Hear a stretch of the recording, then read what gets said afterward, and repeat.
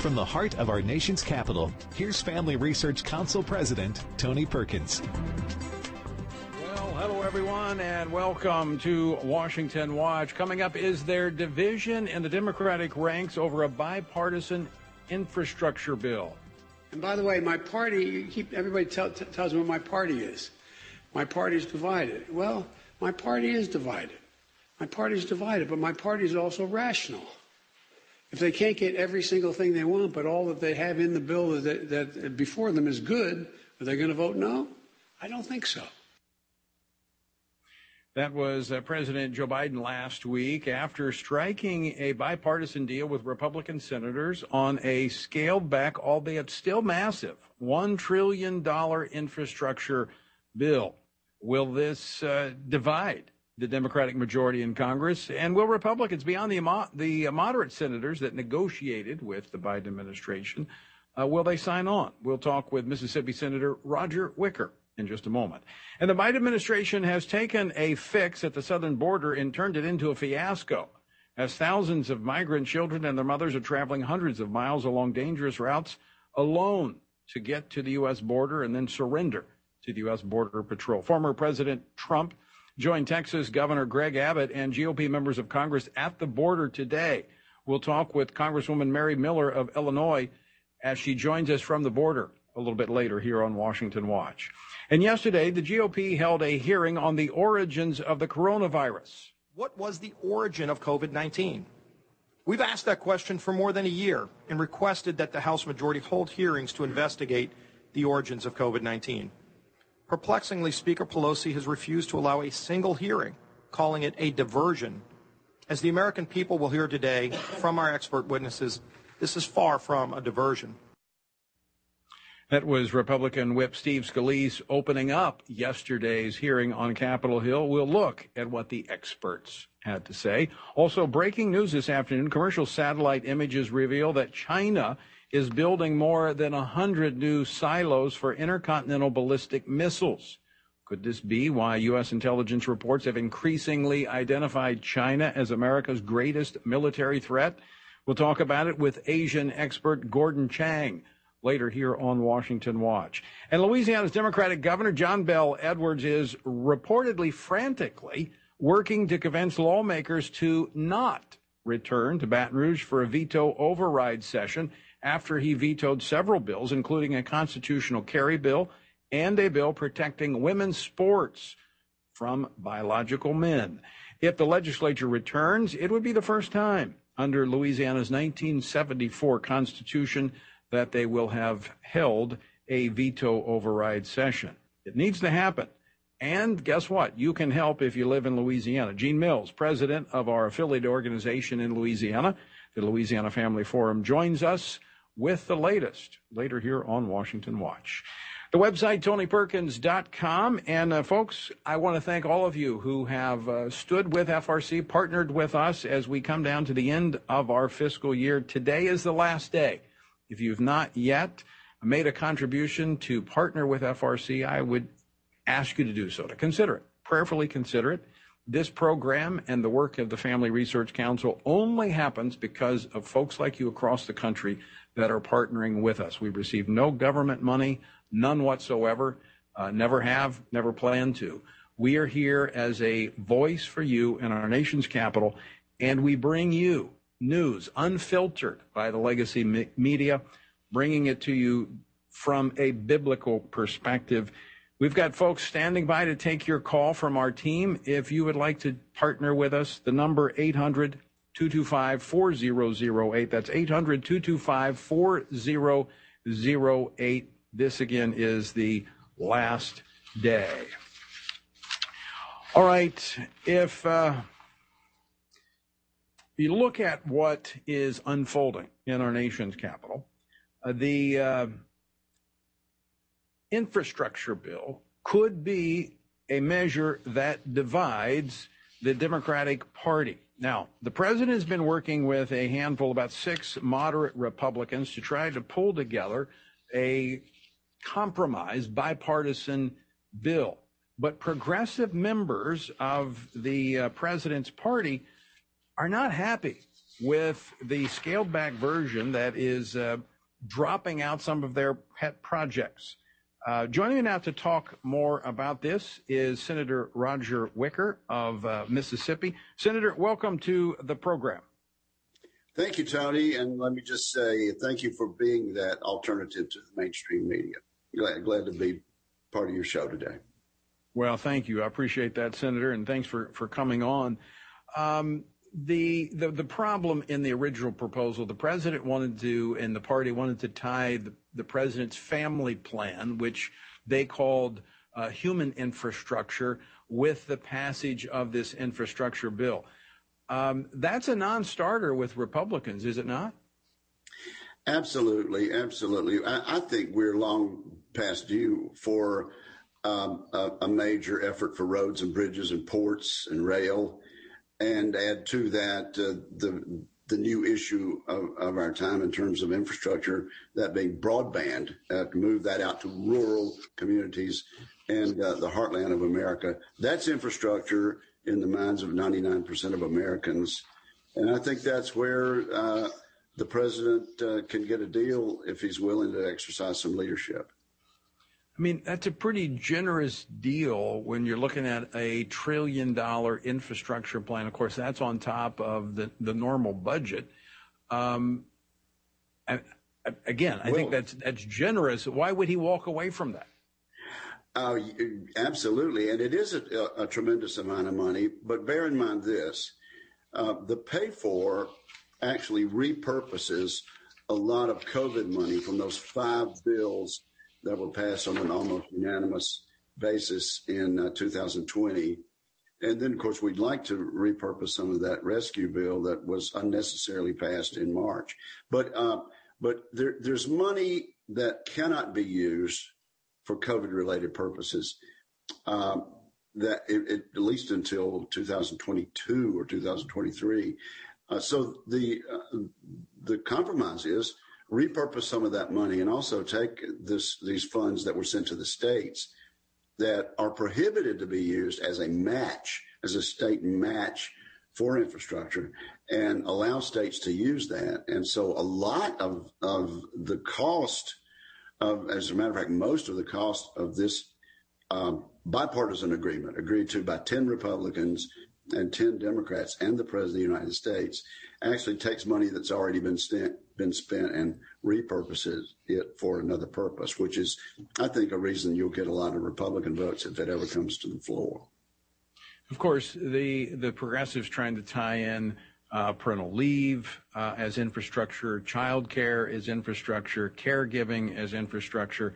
I mean, apparently the definition of infrastructure somehow changed since I was in school and read the dictionary. Here's a clip from Sunday where Alexandria Cortez was on with Chuck Todd talking about the progressives' position on infrastructure. Clip number 1, please. We really need to understand that this is our one big shot, not just in terms of family, child care, Medicare, but on climate change. One big shot. And, of course, they're rolling in climate change. They see this as an opportunity, as I think Democrats did back in 2010 with Obamacare, to fundamentally change government. There's no question about it. And to the tune of $4 trillion plus on top of everything that we had to spend when the economy was in a tailspin last year. And I don't think there are the votes in either the House of Representatives or the U.S. Senate to do that, which is, I think, why people like John Tester, Joe Manchin, and senators like that have joined together on a bipartisan basis. But, Nancy Pelosi only has a 4 or 5 vote margin of Democrats to Republicans in the House of Representatives. She was shocked at the election last November, and so she has to actually try to satisfy. And you call them progressives. That's a term I'm not willing to use. It's the far left wing of a very liberal Democratic Party, and that may be the factor that actually makes this plan fail. I hope the president the speaker will exercise some leadership and get them to agree on something that most Americans can support. Fair enough. You are correct. That was being nice. It is the far left part of the party, but they are increasingly becoming unsettled with Joe Biden. I mean, I think Joe Biden is liberal. When you look at the policies that he's pushed in the first 5 months, they want more. Could this be the fissure in the Democratic fault line that could cause their majority to kind of begin to crumble? Well, it hasn't been funny. It would be funny if it weren't so risky. But the president seemed to be of two minds on this proposal right from the get-go. I mean, he endorsed it, walked out in front to the microphones with 10 Democrats and 10 Republicans. And then less than an hour later, by my calculations, he was saying, I'm not going to sign such a bill unless we have this massive, huge reconciliation bill on my desk at the same time. So it would help if the president would decide what he's for and what he's against. And now, to our surprise, AOC and her far left colleagues of the squad come out and say that they're not going to vote. They're not going to vote to send a package to the Senate unless they have an assurance that this bigger $4 trillion package can pass. They will not have the votes to do that. And so I don't know where that leaves us. But we've got to first have, according to the House and Senate rules, the House has to send us a revenue package that we can add this compromise onto. We cannot. We can't get a Senate bill signed because of the rules. A little bit of inside baseball there. Right. If the House refuses to send us a legislative vehicle, then they can prevent this worthwhile exercise in bipartisanship from happening. Very quickly, Senator, and I want to thank you for joining us. We're almost out of time, but the $4 trillion that they want in the quote unquote human infrastructure, is there still the possibility they're going to do that through reconciliation? I don't think they have the votes to do it. And I tell you what, there's been some debate about whether Republicans should even be negotiating with Democrats until we have an assurance that they won't do this. I think if they had the votes to do it in the House and Senate, they would already have done it. The only reason the president and Democrats are negotiating with Republicans is because they don't have the votes for this massive left-wing program. I think it can still be done, but I do not think the massive tax increase, whittling away of that great 2017 tax cut. Such great Senator Wicker, we're out of time, up against a break. I want to thank you for joining us. I agree with you, by the way. I don't think we should be negotiating without the assurances that they're not going to do that through the back door in reconciliation. Thanks again for joining us. As always, great to talk with you, and thanks for your leadership on Capitol Hill. Thank you. All right, Senator Roger Wicker of Mississippi, state to my home state of Louisiana. All right, when we come back, we're going to go to the southern border, that is in Texas. Congressman Mary Miller is going to be joining us. She was there today with President Trump and members of former President Trump and members of the Republican Party from Congress, going down there to see firsthand the fiasco created by the Biden administration. That's next. Don't go away. When it comes to reading the Bible, sometimes it can be difficult to know where to start or to understand how to apply Scripture to everyday life.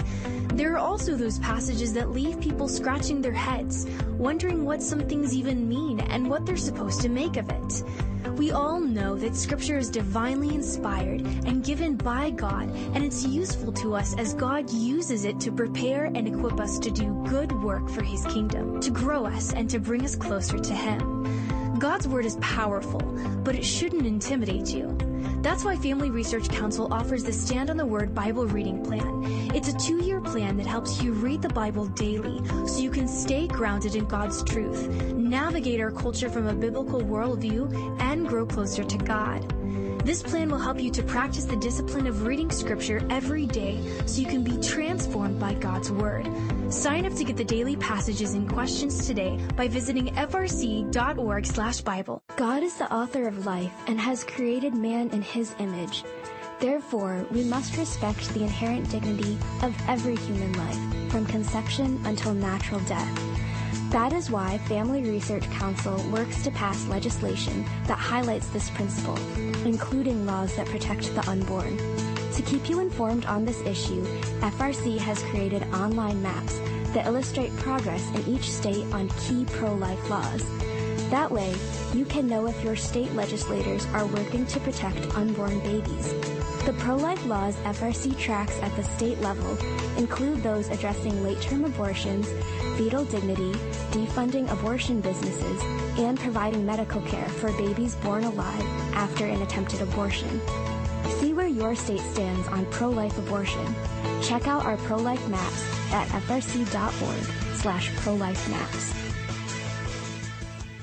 Most Americans believe they have a biblical worldview, but current research shows that only 6% actually have one. This means that most of our friends and neighbors, including those who attend church, don't think about the day's moral and cultural issues through a biblical lens. Increasingly, we see the disastrous effects of a culture that has rebelled against the truth of God's Word. That is why Family Research Council has launched the Center for Biblical Worldview. This center is an exciting new ministry created to help Christians develop and live by a biblical worldview, to understand why scriptures must be authoritative, and to equip believers to advance and defend the faith in the workplace, in schools, in their communities, and in the public square. The experts at FRC's Center for Biblical Worldview provide research and resources to help prepare believers to give a biblical answer to our culture's most pressing questions. Access the center's free resources at frc.org/worldview.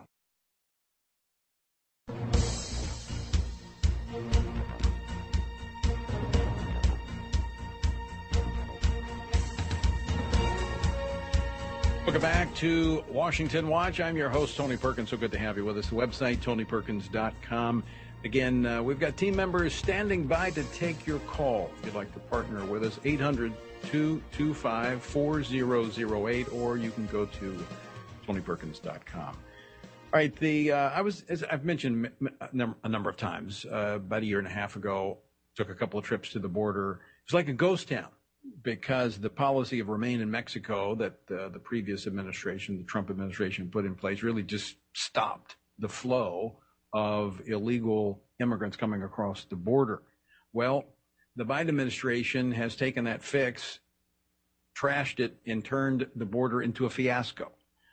This week, the Republican Study Committee and its chairman, Congressman Jim Banks, a frequent guest on our program, organized a trip to the southern border for about 24 House Republicans, many which saw with their own eyes for the first time the humanitarian crisis that is taking place there. Joining me now to talk about what she witnessed last night and about her meeting with former President Trump and Texas Governor Greg Abbott at the border today is Congresswoman Mary Miller. She was a part of the delegation. She represents the 15th Congressional District of Illinois. Congresswoman Miller, welcome to the program. Thank you. I'm thankful to be on, and I'm thankful to be here with President Trump to discuss this critical national security issue. Illinois is a sanctuary state, and most unfortunately, the Biden administration, because I believe they're motivated by hatred toward Trump, they dismantled all the successful policies that he had put in place. And now we have a national security and a humanitarian crisis here at the border. I want to talk about that humanitarian crisis because you saw that firsthand last night. Describe to our listeners what you saw last night. Yeah. Well, of course, it was dark. I think it was midnight or 1 o'clock. Quite a few groups of women and children. There were no men with them. There were teenage boys. when we informed them that they had crossed the border, they were in the United States, they got big smiles on their faces. They were coming from Guatemala. They'd walked for 2 months. I have to say, they didn't feel threatened. They were well-dressed. They were clean. Their shoes were actually cleaner than mine. It was muddy out there last night. They looked well-fed. They had young children and babies with them. One woman looked like she was 13 or 14. She told me she was 17. She had a very small baby strapped to her back. They weren't carrying – a lot of them didn't even have backpacks. So they apparently were getting help along the way. They said they paid a cartel $200 to come. So that's very cheap. I am guessing they don't understand what kind of arrangements they made. There were a couple children that teenagers picked up along the way. There was a little boy. He said he was 8. He had a backpack, and he took his birth certificate out, and he had a phone number on a piece of paper. He had been abandoned, and the teenage girls picked him up. And then there was an even younger little girl. It was just very heartbreaking, 6 years old, or 5 or 6, I'm guessing. I thought she was not alive. We could not rouse her at all, but we definitely determined she was alive.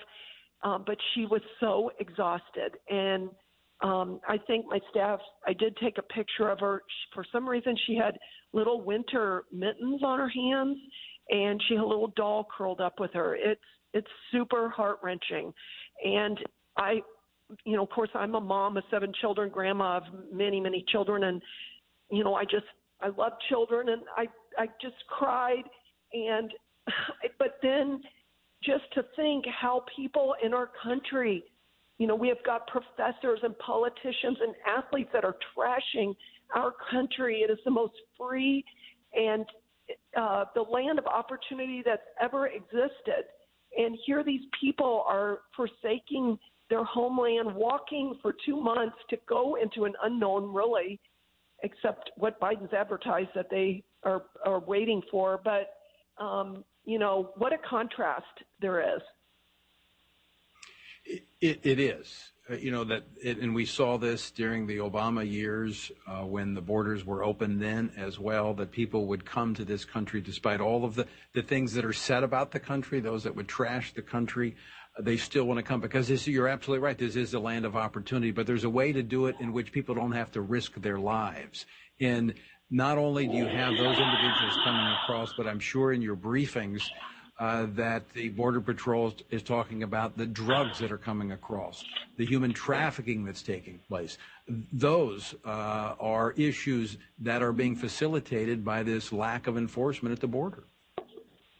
Definitely that there's unprecedented levels of illegal migration, human trafficking, drug smuggling. I'm sure that terrorists are helping themselves to cross, violent criminals and gangs, diseases, definitely COVID, but we know there's other diseases coming. And the thing that strikes me is that the first duty of government is to protect its citizens.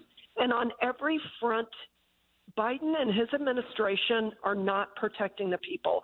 Border security translates into home security, and people want to feel safe in their communities. And then add that to defunding and demoralizing the police, where they're wanting to quit, then this transgender agenda where they want to put men in women's private spaces. They want to take our guns. Biden's talking about executive orders to diminish our Second Amendment rights and our ability to defend ourselves. They're negotiating with terrorists in the Middle East. They're cozying up to China. In every way, they are not protecting us. They're making us vulnerable on every front. I appreciate you and Congressman Banks and the others that went down to the border to see this firsthand and tell that story, because Americans are not getting it from the legacy media. They don't want to talk about it because this is a vulnerability for Democrats right now, because you're absolutely right. They're making America vulnerable. Yeah. Congresswoman Miller, thanks so much for taking time to join us today. Thank you for having me. Absolutely. And I would tell you, it's appropriate that former President Trump went down there because this is one of the policies that he put in place that worked. You know, he faced every obstacle. They didn't want to give him the money, so he did it. Guess what? It worked. And his policies, they wouldn't work with him, but he did it unilaterally within the law, and it worked. All right, when we come back, Gene Mills from Louisiana Forum joins us to talk about what's happening in Louisiana. That's next.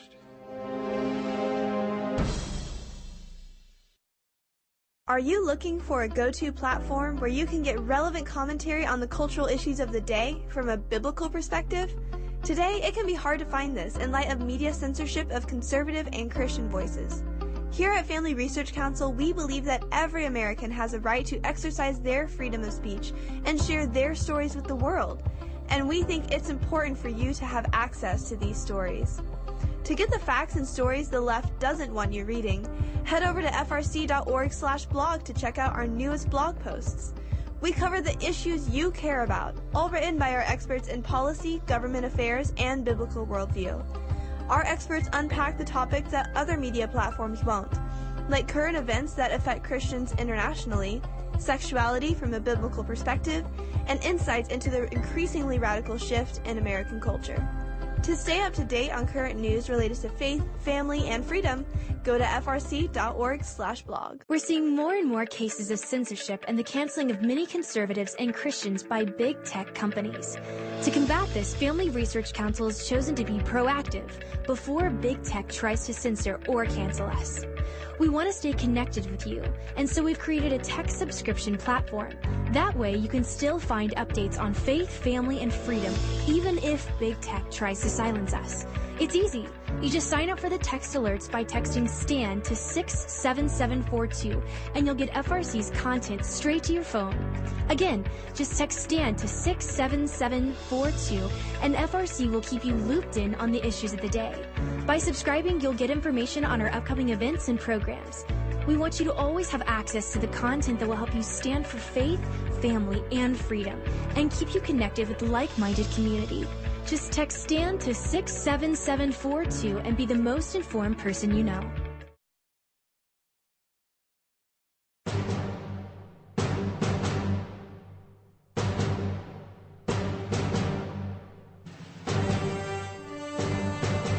Welcome back. This is Washington Watch. I'm Tony Perkins. The website, tonyperkins.com. And again, team members standing by to take your call if you'd like to partner with us. This is the final day of our fiscal year, and so we're just a tad bit short. And we certainly would appreciate you standing with us to ensure that Washington Watch continues on the almost 800 stations across the nation. Give us a call, 800-225-4008. That's 800-225-4008 to talk with one of our team members, or you can go to tonyperkins.com. All right. Last week, Louisiana Governor John Bel Edwards vetoed the Fairness in Women's Sports Act, which, among other provisions, makes athletic teams or sporting events designated for females, girls, or women open only to students who are women. How about that? Biological females. Since then, conservatives have been pushing for the state's first veto override session since our state, Louisiana, still my home state, adopted and ratified our 1974 Constitution. So even in my time, almost a decade in the legislature, we had some bills the governor vetoed, but there was never a time in which the legislature called itself back into session to override a veto. Well, adding to this is the legislature passed a number of other bills that the governor vetoed, including a constitutional carry, meaning that if you're over the age of 18 and you are not a criminal, you can carry a gun concealed. Texas also, I think, passed that during this year's, their legislative session this year. So you combine those, and there is momentum for the legislature coming back into session and overriding the governor's veto of the Fairness in Women's Sports Act. Joining me now to talk more about this is Gene Mills, president of the Louisiana Family Forum, which is among the groups who pushed lawmakers to hold the session, and they helped spearhead a number of the pro-family bills. They're our affiliate in Louisiana. Gene, welcome back to the program. It's good to be with you, Tony. All right, Gene, give us the latest. Where do we stand on the legislature coming back in for a veto override, and what are the prospects of them overriding the governor on this women's sports bill? It looks very promising right now. You know, the last time we spoke just a few days ago, it was up to the Speaker of the House, who then was slow to act and slow to respond. He has since put out a statement saying not only does he support the veto override session, he would support the veto override. We then shifted attention to the Senate President, Paige Cortez. I understand there was a late night meeting last night between the governor, the Senate President, the House Speaker, and I think it was a pretty strong conversation. And the governor walked away with a very real understanding that Louisiana was not budging on this question. Louisiana ladies, families, our women and girls deserve protection on this playing field and on the podiums. And I think the idea of a session is almost inevitable now. It's even being reported by the business report that we have votes both in the House and the Senate. And this is quite significant for the benefit of our viewers and listeners from other parts of the country. Louisiana has a constitutionally strong governor, the way our government is arranged, the way our tax structure is set. The governor wields a lot of influence because of the money that he controls that comes into the state's general budget and then is divvied out for education and other things. So this would be quite significant. It's the reason that this would be the first time since the Constitution was ratified in 1974 to do this. Now, nothing is done until it's done. What can and what should our listeners and viewers in Louisiana be doing? Well, obviously, the pressure that your listening audience has begun to exert, coupled with our efforts and others, has moved the needle with regard to the state legislators. I think we need to continue to hold that support. So while we may have the numbers today, the ballots don't go out for a veto override session until July 5th. We may have additional vetoes to consider as late as July 3rd, and then the ballots are returned by July 15th or 16th. So this is a waiting game, and it's a can you hold your support game. So at this point, I would encourage your listening audience to contact the Speaker of the House and the Senate President, thank them for their support of a veto session, and encourage them to bring their conservative membership and the legislative bodies to the table for deliberations and an override. And they can do that by simply calling the Capitol at 225-342-6945 and encourage Clay Shakespeare and Paige Cortez to hold steady. All right, again, that number, I know it by heart, 225-342-6945, the number to call. Ask for the House Speaker. And, of course, I'd love to involve the rest of you across the country, but we're really talking to those in Louisiana. I would encourage you, if you live in the state of Louisiana, to pick up the phone, make the call, 225-342-6945, speak to the House Speaker's office and the Senate President. So give us, Gene, again, very quickly, the timeline that this may unfold. Okay, so we're going to hear of any additional vetoes. If I were advising the governor and he hasn't asked me to advise him, I would stand down on any new vetoes because that will make this inevitable, though it may be inevitable anyway. By July 3rd, July 5th, the ballots go out. By July 15th, we'll know whether or not there's going to be a veto override session. The session will occur between the 20th and the 25th. But I think this is going to go quickly, and it'll rise and fall on the Speaker and the Senate President and their leadership. All right, Gene Mills, thanks so much for joining us. I know that this is not the last time we'll talk about this, so we'll be talking soon. Thanks so much for joining us. And, folks, again, if you're in Louisiana, make the phone call, 225-342-6945. You can make a difference. As I've said before, our republic is designed for participants, not spectators. All right, when we come back, China, big threat. We're going to talk about it with Gordon Chang, new satellite images. We're going to talk about it. What is religious freedom and why should you care about it, both domestically and internationally?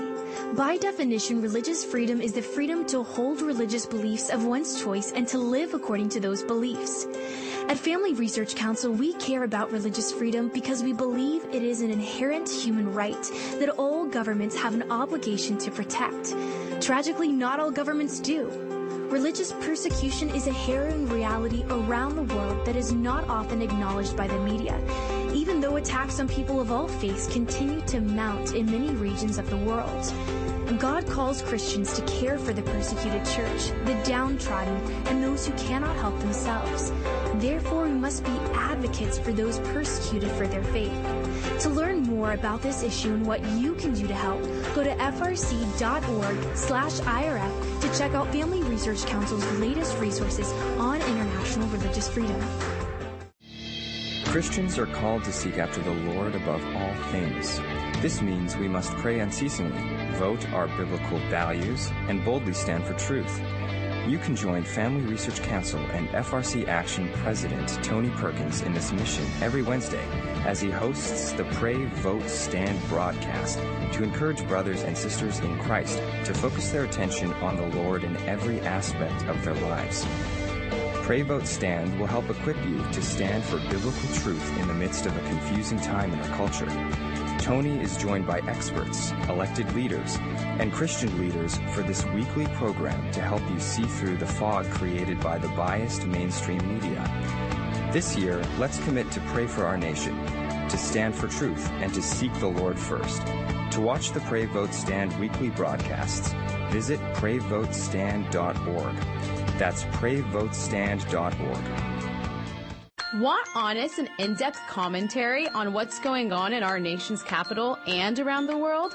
Join Family Research Council President Tony Perkins live every weekday by tuning into Washington Watch. You can listen to the show whenever it works for you. Go to TonyPerkins.com to stream episodes on demand or listen by radio through American Family and Radio Network, Bott Radio, the KTLW radio network, or independent Christian radio stations across the country. On the show, you'll hear from guests like Mike Pompeo, Senator Marsha Blackburn, Pastor Jack Hibbs, Ben Carson, Senator Josh Hawley, Sissy Graham Lynch, and more. Get a trusted perspective on the news of the day by tuning into Washington Watch with Tony Perkins at TonyPerkins.com. Again, that's TonyPerkins.com.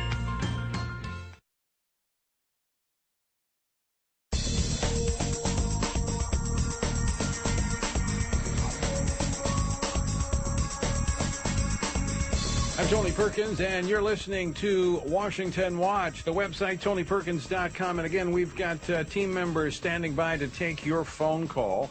If you'd like to partner with us, the last day of our fiscal year. And if you want to make sure that Washington Watch continues on the station you're listening to, or you just want to partner with us so that we can continue to be your voice in our nation's capital, give us a call, 800-225-4008, 800-225-4008. Again, this is the end of our fiscal year, and so this is the last day.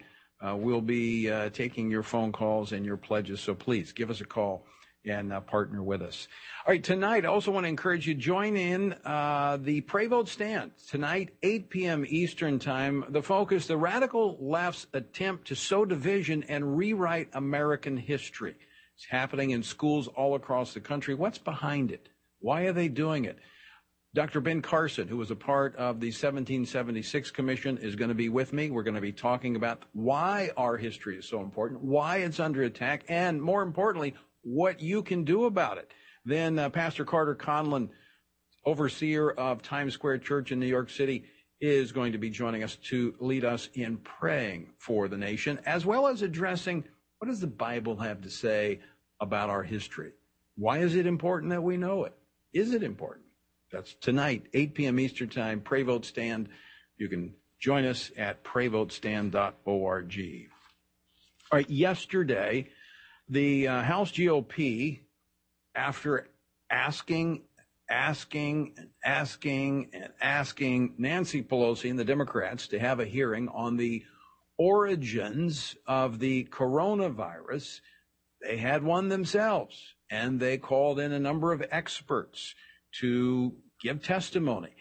Here is Congressman Steve Scalise, the Republican whip, opening up yesterday's hearing. What was the origin of COVID-19? We've asked that question for more than a year and requested that the House majority hold hearings to investigate the origins of COVID-19. Perplexingly, Speaker Pelosi has refused to allow a single hearing, calling it a diversion. As the American people will hear today from our expert witnesses, this is far from a diversion. Joining me now to talk more about this and breaking news of satellite photos showing what could be a major expansion of China's nuclear capabilities is Gordon Chang. He is author of The Coming Collapse of China. You can follow him on Twitter at Gordon G. Chang. Gordon, welcome back to the program. Thank you so much, Tony. All right, you and I have been talking about this for a year and a half since the virus came out. You suspected, we talked about all the evidence pointed to the lab in Wuhan. That appears to be the consensus. Actually, I think it was unanimous from the experts who testified yesterday that that's where it came from. Yeah, there's two things, Tony. First of all, there's the virus itself, SARS-CoV-2, the pathogen. It looks engineered because there are unusual combinations of amino acids. There's the double CCG sequence, which doesn't appear in nature, which means there was gene splicing. But also there's a lot of circumstantial evidence. We have heard, for instance, 3 researchers from the Wuhan Institute in November 2019 fell ill with COVID-19-like symptoms and were hospitalized. This list goes on and on. So this is important because if this was a biological weapon, we have got to take action to defend ourselves. That actually was a part of the questioning. Congressman Mark Green of Tennessee asked the witnesses about the CCP submission to the Biological Weapons Convention in 2011, raising the concerns that communist China could use genetic markers to create biological weapons. Yes, and we know that China's working on pathogens that will attack specific ethnic genetic groups. And so that means, for instance, that the next bug from China could leave the Chinese immune, but sicken and kill everybody else, which means it could be a civilization killer.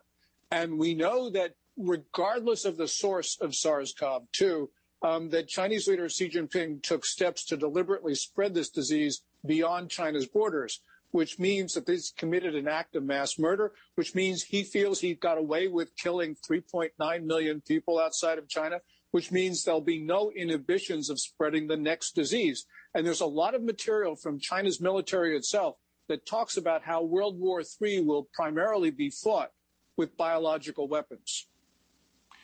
Gordon, when we talk of gain of function, and that's what we're talking about, making these viruses more lethal, is there evidence to substantiate the claims that the United States was helping in this effort through the funding of the Wuhan lab?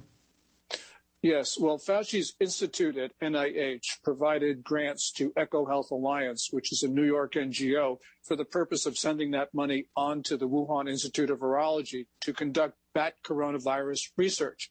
Now, Fauci says that he did not authorize gain of function, but there have been papers that have been issued by researchers at the Wuhan Institute about what they did with bat coronaviruses. And it's clear that they were engaged in gain of function experimentation, which means that Fauci should have known that regardless of what restrictions he put on his funding, his money was used in effect for biological weapons research. So Fauci just was not forthcoming when he was questioned by the Senate on this, because he had to know what his research funds were being used for.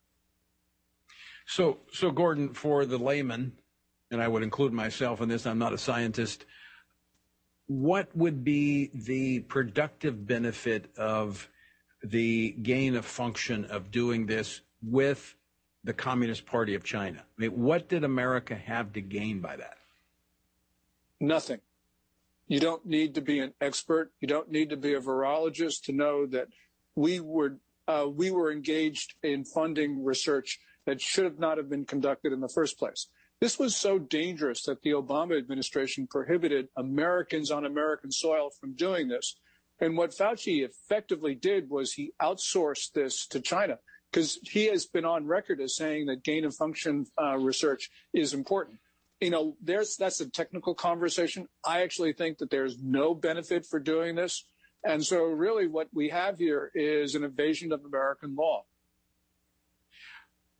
all right, if you could find a reason to do it, I certainly wouldn't do it with the Communist Party of China, given the track record of what they've been doing to America, the threats that they pose. Why in the world would you ever partner with China? The only reason, Tony, I think, is because China permitted this. And that's why we have a lot of American researchers and technicians going to China, because they can do there what they can't do here. And let's be clear what Fauci did. Fauci was funding China's biological weapons program.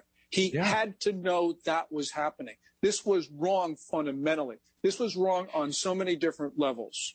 This really, Gordon, for me, just highlights the moral implosion that is taking place in not just government, but business as well. Because, you know, you read about Nike and record sales that Nike's having, and, you know, they have benefited from slave labor in China. And you've got these American companies that are tripping over themselves to do business with China, when China, I mean, this shows they don't have good intentions for the rest of the world. Well, they certainly don't. You know, just on the issue of Nike, they had to know that through a subcontractor in Qingdao, their shoes were being made in facilities that looked like a concentration camp by Uyghur women. In other words, by people who were there, had no choice to be there. In other words, slaves. So Nike, which has the gall to lecture Americans about all sorts of things, was intentionally using slave labor of racial minorities to build their build their shoes. Yeah, that the height of hypocrisy. Nike can jump high when it comes to hypocrisy. They know no bounds. Let's transition, because I think these two issues are related. When you look at the potential biological threat that China poses to the rest of the world, then you look at these latest, this is breaking news today, commercial satellite photographs that reveal over 100 new silos for ICBMs in China. What do we know about this, Gordon? Well, there are 119 circular holes in Gansu province, which look like they're building silos for intercontinental ballistic missiles. Also, elsewhere in China, there are 26 other silos under construction. So the total is 145. Really what China is doing here is it is developing something that it's never had before. And that is, it's always had a land-based deterrent, but their missiles, their ICBMs, land-based ICBMs, were on mobile launchers. What they're doing now is starting to put them into silos, from all we can tell. Now, these could be decoys. We don't know what they're going to do with them, but we have to assume that they're actually going to put 145 missiles into them. And for various technical reasons relating to how deterrence works, I think the land-based portion, in other words, these silos, are going to be the most critical part of China's deterrence or China's offensive capability. Yeah, I do think we have to put out the possibility that they are silos without the missiles. I mean, this is where the art of war came from. Sun Tzu would suggest that that's a good tactic. But we also, knowing their ill intent, need to be watching this. I mean, this is if in fact these silos are going to contain ICBMs, this is a major expansion of their nuclear capabilities, is it not? It certainly appears that, Tony. And I don't believe that these are decoy silos for a number of reasons. But in any event, China has not been transparent like the Soviets were. The Soviets were actually fairly transparent about their nuclear weapons capability. The Chinese are refusing to discuss this either with Russia or the United States. And, you know, we have a lot of Americans who say, oh, the United States, by modernizing its nuclear forces, is engaging in an arms race. No, we're not. We're just trying to modernize weapons that have not been updated for decades. So we've got a real problem here, and China is fueling this. But, you know, clearly these silos are an indication that we've got to go ahead with our land-based modernization efforts, because China certainly looks like they're developing a whole new capability with these 145 silos. Other reasons that you believe these are not decoys, but they're the real thing? Yes, and the reason is that there is a lot of discussion and controversy over the modernization of the U.S. land-based deterrent, the third leg of the triad. And so for China to actually start building silos, what they're doing is they're strengthening the arguments of those Americans who want to update our land-based deterrent. That doesn't make sense for China if they were just having decoys. So, I don't know China's intentions, of course, but we have to assume that these are real and that there are probably going to be more of them. Yeah, that's a good point. I was looking back. We've seen since the first of the year a number of military commanders, intel community as well, briefing Congress, and of course they are elusive in specifics. But repeatedly, we see China as being identified as the greatest military threat to the United States. Of course, they often talk about the economic, they talk about the cyber. But I'm wondering if the military had, in the intel community, had this, before the commercial satellites picked it up, and that is a part of why they are warning about the threat of China. Well, I certainly hope that they picked it up before the rest of us saw it. Right now, the Pentagon is scrambling because for decades, in responding to political pressure from presidents, really ignored the China threat. And even today, you have President Biden saying the number one military threat to the U.S. is climate change. That's ridiculous. That is absolutely ludicrous. Yeah. The number one threat to the United States is China because China denies our sovereignty and is challenging U.S. forces in the global commons and is rapidly modernizing their military to where the point is, in many places, their military is far stronger than ours.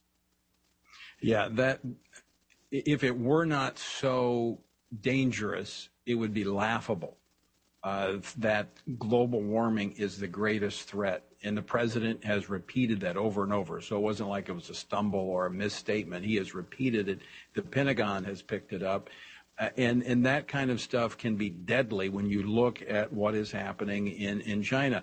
I have to say, I'm more concerned about the biological threat that China poses through additional viruses than I am the nuclear.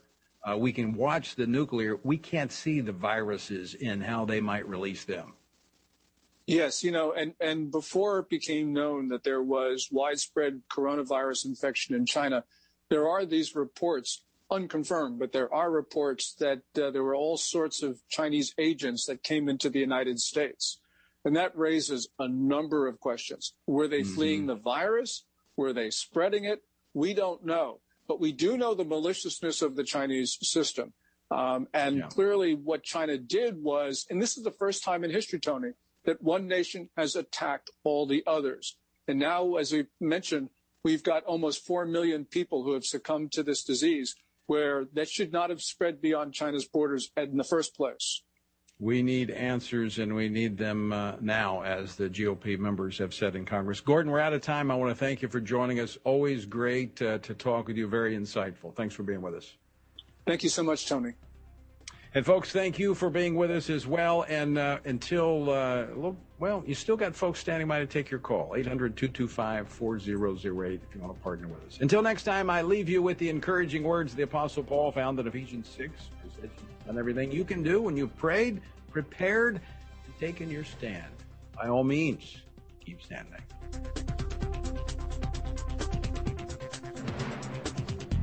Washington Watch with Tony Perkins is brought to you by Family Research Council and is entirely listener-supported. Portions of the show discussing candidates are brought to you by Family Research Council Action. For more information on anything you've heard today, or to find out how you can partner with us in our ongoing efforts to promote faith, family, and freedom, visit TonyPerkins.com. Also, to leave a comment about Washington Watch, call our watch line at 1-866-372-7234. That's 1-866-372-7234.